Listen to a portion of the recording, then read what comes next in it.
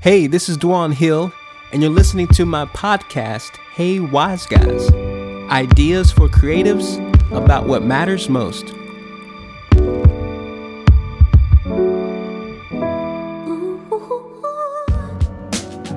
Hey, the world is crazy right now.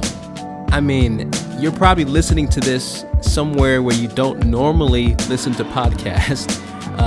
Maybe you're at home, but you're probably not doing what you normally do. And that's what this podcast is about. I am exploring what is going on in the world right now. And I'm asking the questions you may be wondering. What is God saying? Is he involved in this world pandemic of COVID-19? Is there something that I should be doing? Something that I should be preparing for? That's what we're going to talk about in this episode. The episode is called, What is God Saying? And you know what? I don't have all the answers, but I do know someone who does. And make sure you stay until the very end because I have a brand new song I want you to hear. And without further ado, let's do this.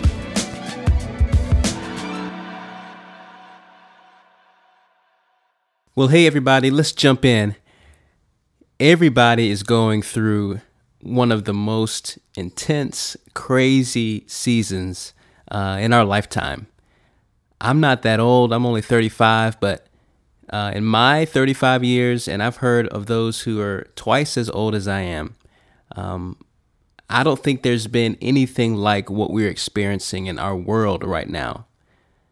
Maybe certain countries have experienced it, and I don't want to belittle many of the trials and the hard times that many people around the world have experienced. But what I'm referring to is in totality, the whole world is facing a plague, a disease, a virus called COVID-19 that has done so much damage, not only to people individually, but to employment, to the economy, to places of worship. And everybody is responding to this pandemic in a variety of ways. Well, I've been blessed to have more time at home over the past few days and been gathering my thoughts and sorting through what could possibly be happening, especially from the perspective of a Christian. And I felt convicted a couple nights ago. I shared with Laura that I needed to get up early to pray. The goal has been to do that more often. I haven't done as much as I wanted to do, but 2 days ago I got up to pray, and I was going through the devotional that I'm reading, and a passage of scripture hit me like a ton of bricks. It's the story in Luke chapter 4 about Jesus going into the wilderness. But before we talk about that, do you remember how this year started? Y'all, this is 2020. This is probably one of the most highly anticipated years of our lifetime. People were so expectant of this year being monumental in spiritual things, in financial markets, in personal goals and small business plans. The year 2020 signified vision and forward motion. It signified prosperity and blessing. And even though many of us have not experienced that yet, so how are we in April and experiencing some of the biggest challenges we've ever experienced in our lives? Doesn't that seem odd to you? Isn't it interesting that some of the biggest goals that we made for our lives are now being challenged and met with some of the biggest obstacles that we've ever seen? Well, I'm not that old, but I have started to recognize a pattern in how the world works, and more importantly, how God works. I believe that the character of God is being displayed so well right now, so clearly. And sometimes it's hard to see because we do have things in front of our face that's fighting for our attention.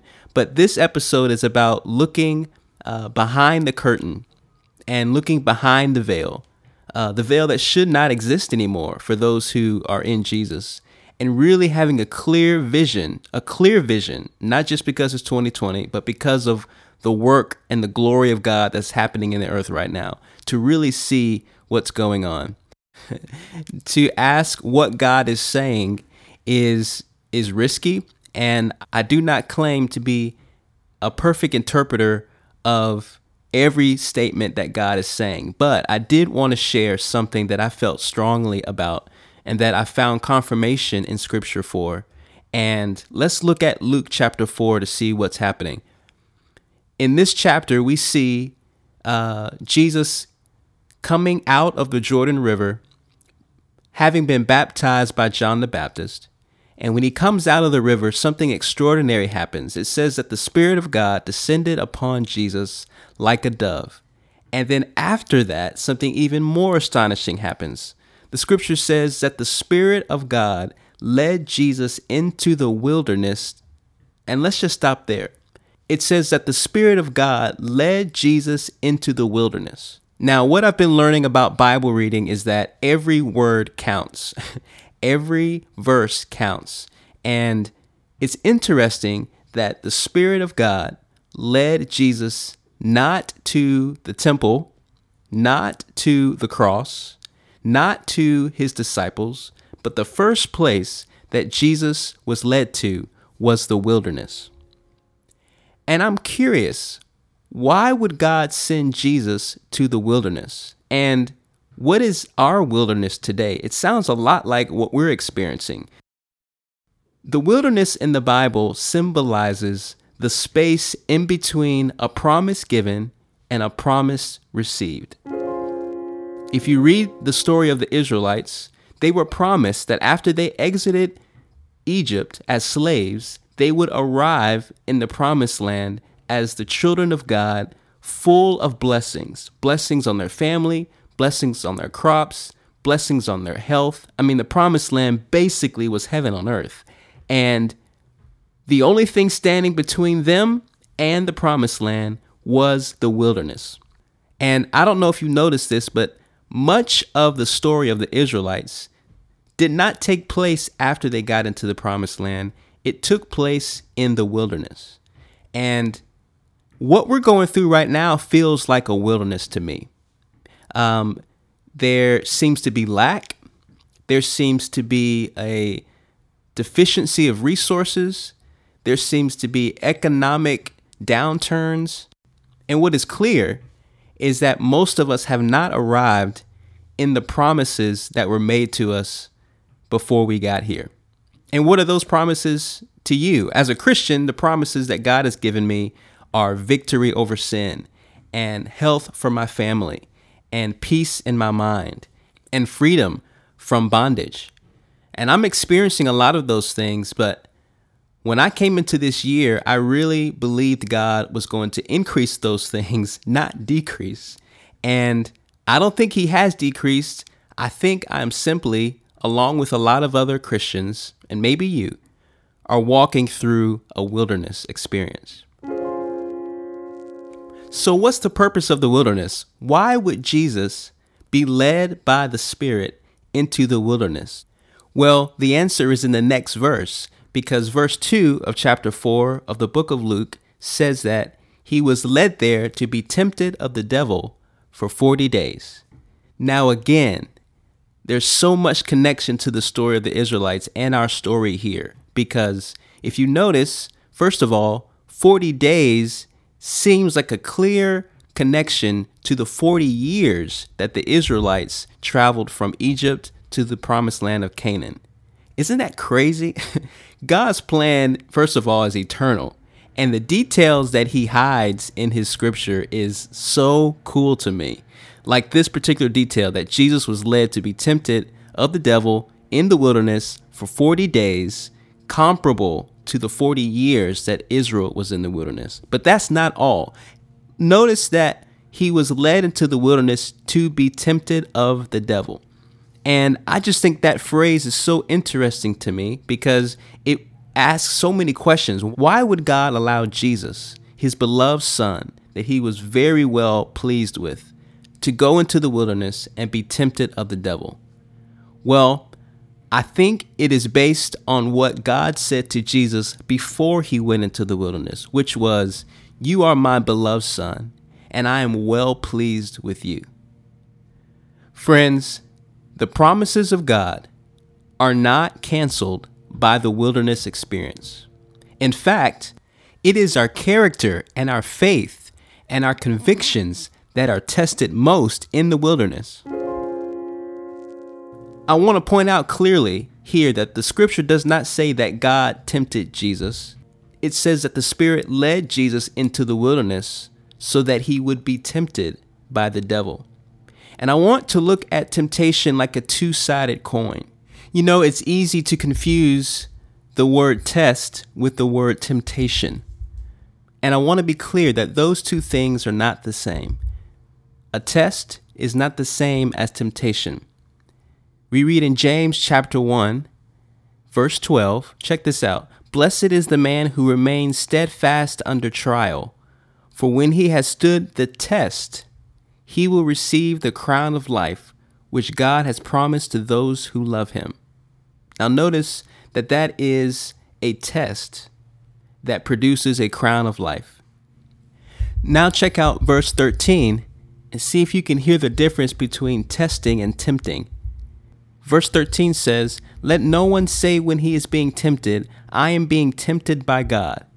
For God cannot be tempted with evil, and he himself tempts no one." So did you hear that? God does not tempt people. So you may ask, well, where does temptation come from? Verse 14 answers that question. "But each person is tempted when he is lured and enticed by his own desire." So what happens is we have these sinful desires inside of us that are, unfortunately, part of who we are outside of Christ. And the enemy takes advantage of our weaknesses and lures us to do things that are against the will and the character of God.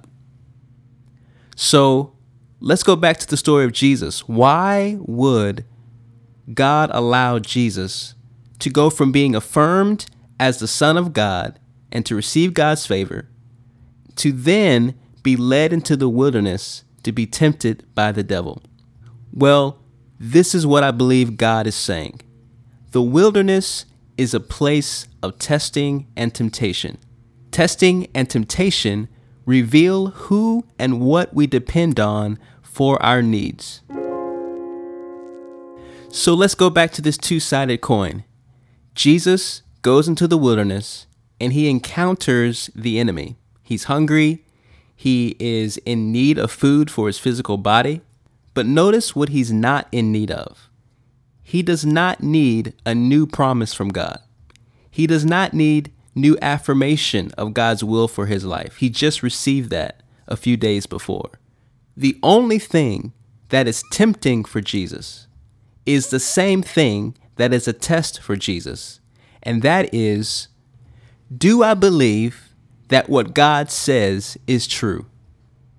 Who is the source of my nourishment? And can I really trust what God told me? This is what the wilderness does. It gives us the opportunity to know the character of God and to test our faith. Check out this verse in Deuteronomy chapter 8. It's very interesting how God describes what the wilderness will do. Deuteronomy chapter 8, verse 2 says, "And you shall remember the whole way that the Lord your God has led you these 40 years in the wilderness." Again, notice 40 years for Israel, 40 days for Jesus. "That he might humble you, testing you to know what is in your heart, whether you would keep his commandments or not." That's crazy to me. So God clearly says in this verse in Deuteronomy chapter 8 that the 40 years that the Israelites were in the wilderness was a time of humbling and testing. And I believe that this hour that we're in, these few weeks, these couple of months that we're experiencing this COVID-19 pandemic, is a time of testing of God's people. Our faith is being tested. Our joy is being tested. Our perseverance is being tested. Our prayer life is being tested. Our accountability and desire to be in community is being tested. I mean, we are being purified by this wilderness experience. And we can either look at this experience as a time to shrink back or a downturn, or we can look at this experience as a time to prove to ourselves and to the enemy that our nourishment, our source, our foundation is in God alone. Now, the other side of this story is that even though the wilderness is a place of testing, it is also the opportunity for temptation. And please hear what I'm saying. While there are a lot of dangers outside of your home right now, disease, falling economy, loitering, robberies, all these things are happening around the world. But I also want to caution you that there is a danger inside of your home. It is the temptation to put your hope and your trust and your faith and your love in someone other than Jesus Christ. And the enemy tempts us in three ways. First of all, he tempts us with the words that he uses. And if you notice, Jesus was being tempted while he was riding on the wave of affirmation from the love of a father, his heavenly Father. And the first thing that the enemy wanted to strip from him was his nourishment from the words of affirmation that his father gave him. The enemy questioned, if you're really the Son of God. And I believe that that's what's happening to us right now. We have received affirmation from God. Those who are in Christ Jesus have received an affirmation that we are dearly loved, that nothing can separate us from the love of God. And this particular season of time is screaming, if you're really the children of God, why is all this happening to you? Why is everything going crazy? And I want to encourage you that even though we are facing so many trials right now, we can never, ever, ever doubt that we are loved by our Heavenly Father. And in fact, we must be so secure in that love that we are able to use the words of God found in Scripture to combat that temptation. The second way that the enemy tempts us is by tempting us with images. The second thing that the enemy did to Jesus was that he showed him all the kingdoms of the world. He put things in front of Jesus' face. He presented something to Jesus to tempt him to take his eyes off of the goodness of God and put his eyes on the temporary satisfaction of this world. Scripture calls this the lust of the eyes. And in your house, I want to warn you that even though you may not be seeing the kingdoms of the world in person, there are many opportunities to fall to the temptation of images, whether that's through media, specifically sexual images, pornography. You know, it's been said that idleness is the devil's playground, and with all of this extra time that most of us have, I want to be sure that we don't fall for the temptation of the enemy to lay our eyes on things that we know are not good to watch. It may seem okay to do something now in the short term to satisfy a temporary desire, but please know that things like pornography have eternal, long-term, deadly effects on you, your friends, your family, and the world around us. Or the temptation to be anxious based on what the media is showing you on the news. Please be vigilant and know that there is a strong temptation to keep your eyes off of what is most important, which is the power and the sovereignty and the love of Jesus Christ. Thirdly, the enemy tempted Jesus with danger.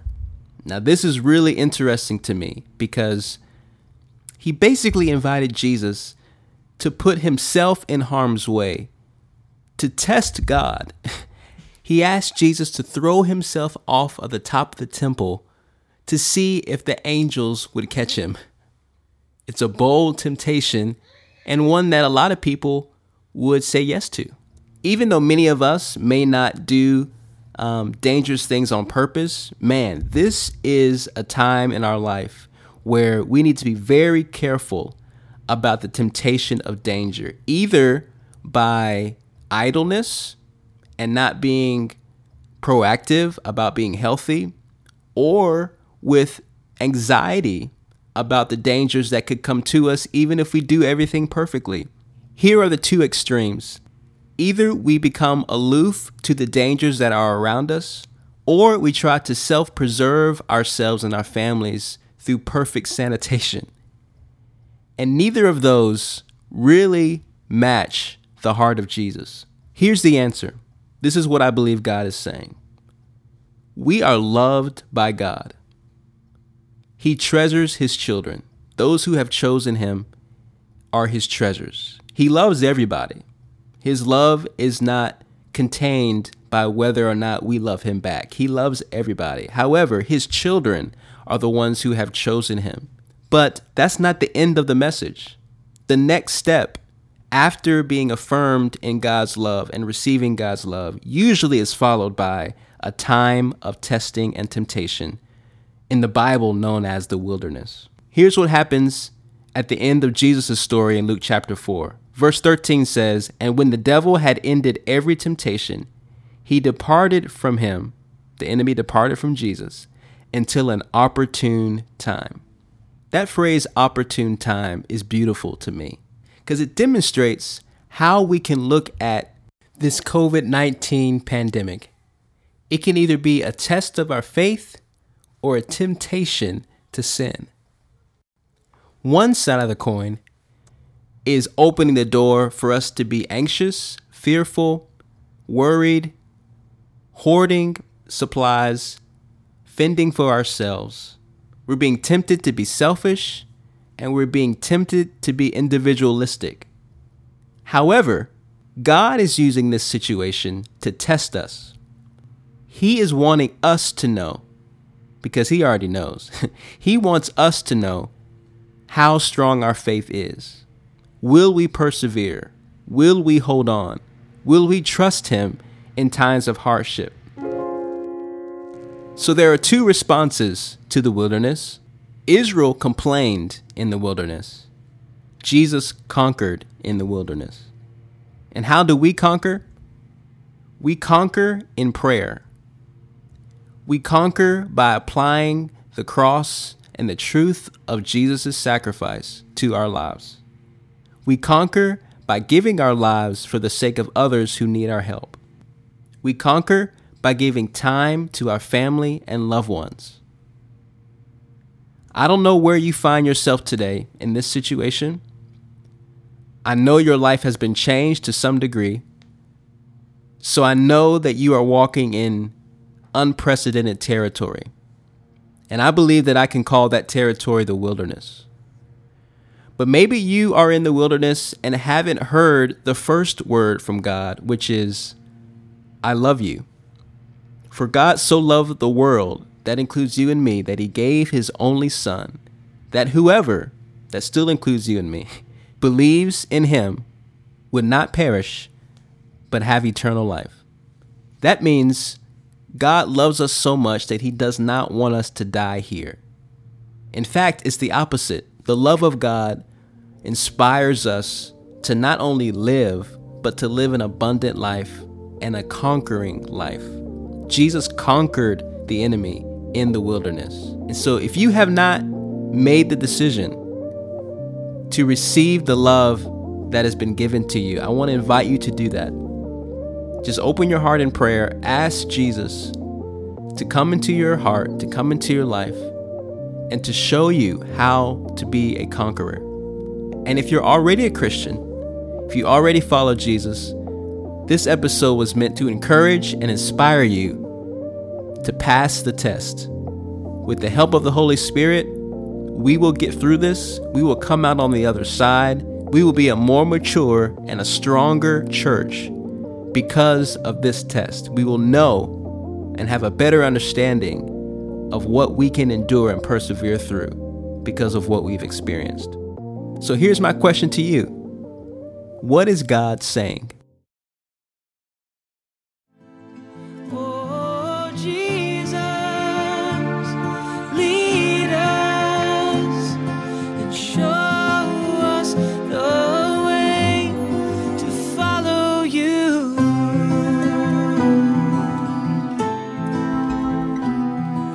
So hey, I am so thankful to be a part of Nashville Life Music, a Christian music band that is formed out of my home church, Nashville Life Church.